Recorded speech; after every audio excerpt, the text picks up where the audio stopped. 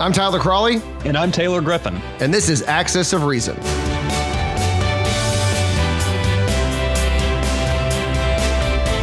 Well, I've always said that it's better to be good than lucky or lucky than good. And in this case, it worked out perfectly because I am lucky that Taylor Griffin is good at booking guests. Because, Taylor, we have a great guest today to talk about these topics that are happening right now all over the news. Iran, Saudi Arabia, all of that. So I'll let you start off by introducing our guest here, Taylor. Thanks for being here, as always, with me this morning. Thank you, Tyler. Okay, so our guest today is an old friend, Juan Zarate. Juan was the Deputy National Security Advisor for combating terrorism under President George W. Bush.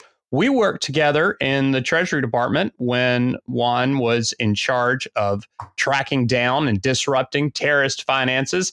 And he is now the chairman and co-founder of the Financial Integrity Network and an expert on all things Iran and counterterrorism. So, Juan, welcome to Axis of Reason. Thank you, Taylor. Tyler, thank you so much for hosting me. It's a pleasure to be with you. And Taylor, count you as one of my great friends and colleagues. So I appreciate you inviting me on. You too, Juan. Thank you for doing this. So we had you scheduled to come on last month, but we had a scheduling snafu. You couldn't make it. And it's absolutely fortunate, because the biggest issue, perhaps, in the Trump presidency as far as foreign policy is now confronting us this week. And that is the drone strike on Saudi Arabian oil infrastructure that looks very much like it is linked to Iran. U.S. officials are implying that it's going to force a decision point about what to do about Iran. One, why is this such a crucial issue? Well, Taylor, what you have is really the flaring of this underlying conflict that's been underway, that Iran has been engaged in. Some would argue tensions that have been born out of the U.S. pulling out of the JCPOA, the nuclear deal. Others would say that Iran has been pushing the envelope using proxy forces, using terrorist groups like Hezbollah, supplying weapons to groups like the Houthis in Yemen, and engaging, in essence, in a proxy war against the Saudis, the Emiratis, and other Sunni Arab states.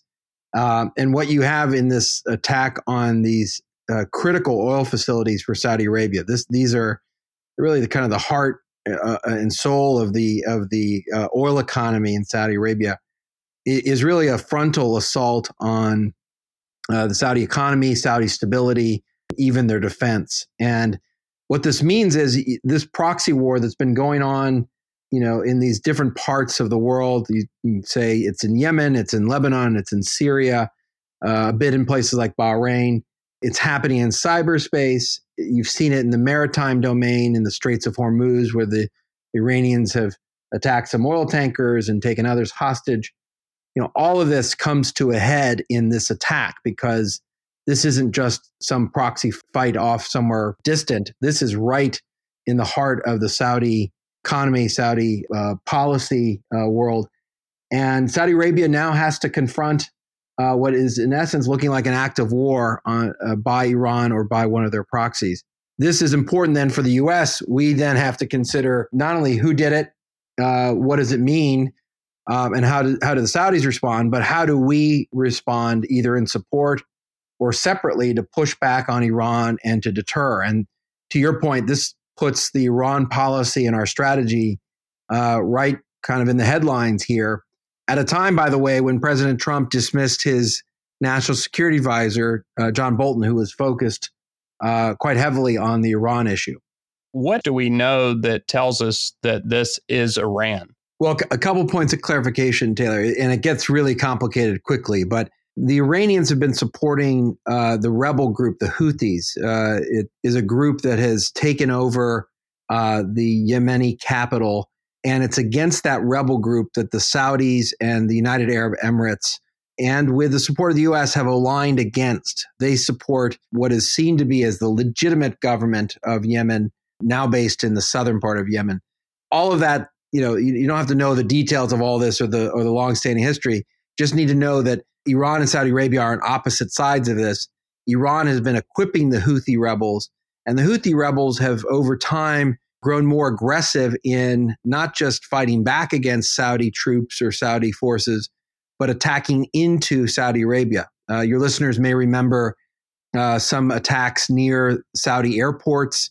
The Houthis have been supplied with longer range missiles, and they've been toying with these drones. And we've seen terrorist groups like Al Qaeda and ISIS use these drones, and obviously the Houthis are using them now. What we're learning from government statements is that, there's satellite imagery and other information that is indicating that these were attacks that were launched out of Iran's territory, not out of Yemen from a proxy like the Houthis.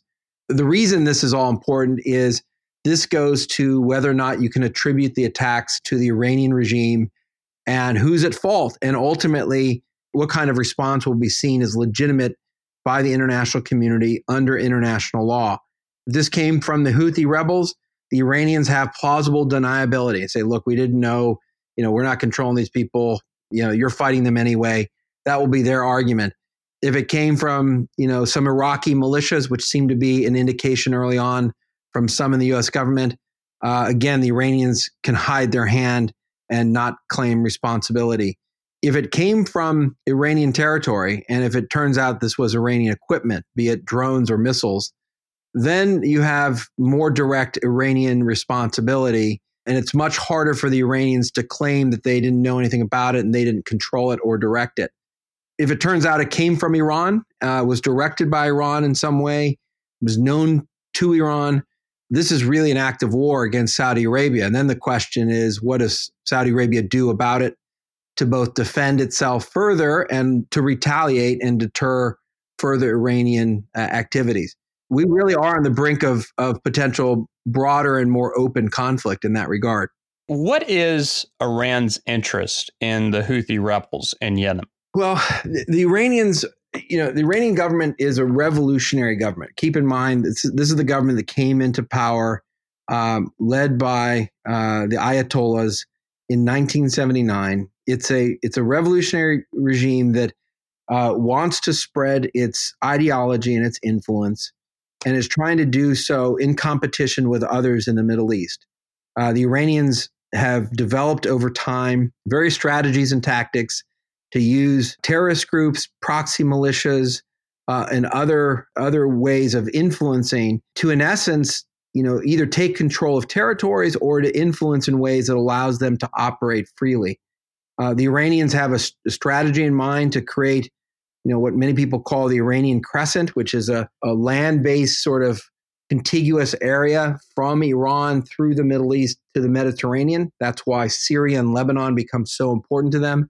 It allows them to support their proxies like Hezbollah, the terrorist group in Lebanon. It allows them to support regimes like the Assad regime in Syria. They can supply them with missiles. They can supply them with money, weaponry, even personnel. And the Houthis, in particular in Yemen, have some ties in terms of their Shia background. This is this is one of the sects of Islam that is coincident with the Iranians. The great divide in Islam is the Sunnis and the Shias, of course. We've seen this driving politics in the Middle East for decades. And with the Saudi Arabians being Sunni and Iran and the Houthi rebels being Shia aligned, right? That's right. And you have traditionally not only seen that divide play out in different places, but you've had the great powers of the Middle East, like the Saudis and the Egyptians, aligning behind Sunni Arab interests, whereas the Iranians have aligned behind Shia and Persian and other interests that are opposed to those countries and states. And so from a Saudi perspective, you can see that they begin to feel a bit of pressure. They feel encircled by what they see to be growing Iranian interests. They have their own internal Shia population that they sometimes are worried about, and they worry that Iran is trying to foment instability, ultimately to destabilize their countries, take over resources, gain influence, and sort of in the worst case scenario for Saudi Arabia, taking over the key holy sites of Mecca and Medina. But in general, what you have is an Iranian government that is adventurous and revolutionary in its outlook and very much willing to use all forms of asymmetric warfare to extend its influence and to support its allies. Well, let me ask you a question about, obviously a lot of people in this country are very war weary with the wars in Afghanistan and Iraq. And a lot of people elected Donald Trump for the purposes of either getting us out of those wars or not getting into a new one. What is the strategic interest of the United States when it comes to Saudi Arabia? Obviously, we have a very complicated relationship with them, especially with the whole Khashoggi thing that happened earlier this year. And, it's interesting to watch Washington in 1 minute talking about how we have to, penalize Saudi Arabia to now we have to defend Saudi Arabia. So what is the U.S. interest when it comes to Saudi Arabia in that portion of the world? It's a great question. It's one of the most complicated ones. And in full disclosure, Tyler, our firm, Finn, does some work with the Saudi Ministry of Finance to help them on their anti-money laundering and counter-terrorist financing efforts. So just full disclosure on that. But what the U.S. interests with Saudi are sort of manyfold. One is there's just a history of a relationship there dating back to Roosevelt. There are these long, diplomatic ties between our militaries. These are things that matter. They don't perhaps matter as much anymore, but they are elements of the relationship. Two, they've always been a major supplier of oil, which has been important to not just the U.S. economy, but the global economy. They've been the one country that's been, not just cooperative with us. I'm talking about in the 80s and 90s, not in the 70s. Mm-hmm. But they've been willing to be the excess supply in the marketplace when needed. And so, they've been important in that regard. They're strategically located, right? The Strait of Hormuz is where a lot of oil and gas is shipped through, right next to the Red Sea is right there. Right in the heart of the Middle East. So they're strategically well placed. The regime itself is important in Islam, right? They are the keeper of the two holy mosques in Mecca and Medina. Part of the legitimacy of that regime comes from their religious legitimacy. So there's real power in what they say and do from a religious standpoint for those who are practicing Muslims. And finally, they're aligned in ways that are aligned with our interests, right? They oppose the Iranian regime. They don't like the Muslim Brotherhood. The security services have attacked al-Qaeda pretty vigorously, at least in the post-2002, 2003 period when Taylor and I were at Treasury. And so there are a whole host of kind of common enemies, common interests at play. It also explains why other allies like the UAE and Israel are neatly aligned with Saudi Arabia as well, even though it doesn't seem to make a lot of sense, for Israel. But in any event, it has become a kind of a fulcrum of our relationships in the Middle East, not without strain in terms of the controversies. Khashoggi, I think, is a very significant and serious question, and an important question for the nature of the new government and the new leadership. I think there's been questions before 9/11, even after 9/11, as to whether or not the Wahhabi ideology is a driver for violent Islamic extremism, something we talked a lot to the Saudi government about behind closed doors, and a whole range of other questions around human rights, women's rights, that go to whether or not our interests long-term are actually aligned. But for now, I think everyone concludes, look, they're a longtime ally. We need them for lots of reasons. They're strategically important. And in a case like this, it's clear how the battle lines are drawn. And certainly we're not falling on the side of the Iranians. Going back to the aspect of American society, which is very war weary about this. The big concern we always hear when it comes to a conflict is that, if we don't get involved now, it's only going to be a worse situation later. So how do you sort of balance sort of the sort of culture or society and sort of the unpopular opinion and getting involved in another conflict, but also the importance of understanding how if something isn't done now, waiting for Iran to get a nuclear weapon or something worse than that, and then we have to get involved and it's going to be far worse for us. How do you sort of balance that from a political perspective? Yeah, I think it's a legitimate set of concerns and question, not just politically, but socially and in terms of national security. I think the overhang and the ghosts of Iraq weigh heavily on us in these kinds of situations. In part because the first step here is we've got to determine what happened. We have to attribute the attack. And the Iranians and others, you see this with the Russians too at times, they play with this idea of attribution because they know it's hard for us to prove in public, especially when we have intelligence sources that are telling us what has happened.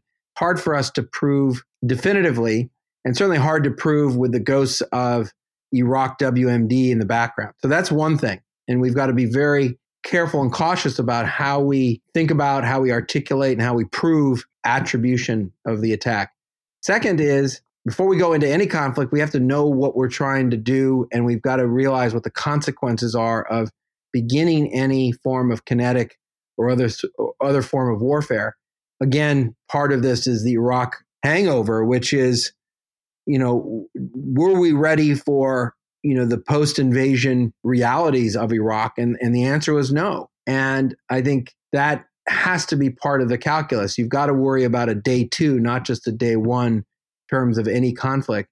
And third, I think we've got to be very careful that we don't have a knee-jerk reaction toward the use of kinetics and military strikes as a simple default or fallback. There are other ways of pressuring and making Iran pay for their attacks or think about attacking again. I think what the listeners need to think about in terms of this question is we've got to be able to not just hold those responsible to account in support of Saudi Arabia or even for our own purposes, but we've got to deter additional attacks, not just of this type, but others, whether it's on maritime assets, whether it's cyber attacks on our financial institutions, which the Iranians have done before, whether it's attacking oil pipelines that are vital for the international economy. The Iranians aren't going to stop until something pushes back. The question is, how do you push back appropriately? And can you do that in a way that the U.S. doesn't have to do it, or in a way that may involve other tools like sanctions or some pushback in the maritime domain or in the cyberspace or using other tools of isolation? I think we've got to be creative about this because I agree with those saying, look, we're war weary. We don't want to jump into another major conflict. And in any conflict, the other side has a vote. And we've got to recognize that the Iranians will bite back. We can see what they can do. And we've got to be prepared for any consequence of kinetic strikes by the U.S. or by Saudi Arabia. One, you mentioned sanctions, and we've upped sanctions since pulling out of the Iran nuclear deal in an effort to bring them back to the table. But Iran has responded by becoming increasingly aggressive. Are sanctions working? Is there a point where the pain threshold from sanctions rises high enough that Iran feels compelled to de-escalate, or are we at the point now where continued sanctions will just cause continued escalation? Taylor, you've asked $1 billion question, I think. It's a really interesting moment because I think the sanctions are working, dramatically so. I think it's incredibly painful for the Iranians. And in some ways, it's ruptured this idea that emerged during the nuclear deal negotiations and the debate, certainly here in Washington, that we couldn't impose further pressure on Iran, or that we couldn't do it unilaterally, or that the pressure and isolation campaign that we started back in 2006 at Treasury, that it was falling apart, right? All these narratives that were a part of that debate and frankly the selling of that deal, I think are ruptured by the fact that the sanctions over the last 2 years have been devastating, and we've done it despite the fact that we've had European opposition and others not wanting to put pressure on Iran. The challenge, of course, is Iran's feeling the heat, the pressure, the economy's suffering. Oil sales have been cut dramatically. They've been hurt to the tune of billions of dollars, and we know that.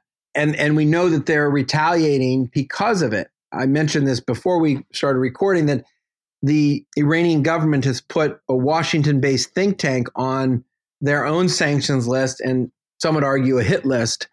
It's a think tank that I'm associated with called the Foundation for Defense of Democracies. It's been put on that list, and it's been targeted because that's a think tank that puts out policy papers and briefings and strategy ideas for how to use economic and financial pressure against America's enemies, including Iran. And Iran is feeling so much pressure from this campaign They're lashing out against Washington think tanks that are producing memos and policy directives and recommendations. But they are lashing out. And so the question is, do we continue to put pressure on the regime? Do we strain their ability to make strategic budgeting decisions? And do we hope that that turns into enough leverage such that the Iranians will cry uncle and come back to the negotiating table as they did the JCPOA? Or are we in a vicious cycle of more pressure leading to more Iranian provocation and reaction, leading to more escalation? I think that's a really critical question. I'm a firm believer that you don't give up on the pressure and leverage you have. I think the reactions we're seeing are reactions from an Iran that's suffering deeply from the pressure and isolation. And you do see, and this has been reported in the press, that there are debates within Iranian leadership about how to handle this. And one of the outs is to actually come back to the negotiating table. And so part of this all may be part of an Iranian plan to try to get back to the negotiating table. Certainly, we've heard them explicitly say they want back into the old JCPOA, the old nuke deal. The Trump administration is obviously not going to go for that. But all of this hopefully leads to negotiations as opposed to war. But we're at this critical juncture where it's not clear which path this leads toward. Juan Zarate, thank you for joining us. Juan Zarate is chairman and co-founder of the Financial Integrity Network and former deputy national security advisor for combating terrorism. For Tyler Crowley, I'm Taylor Griffin. Thanks for listening.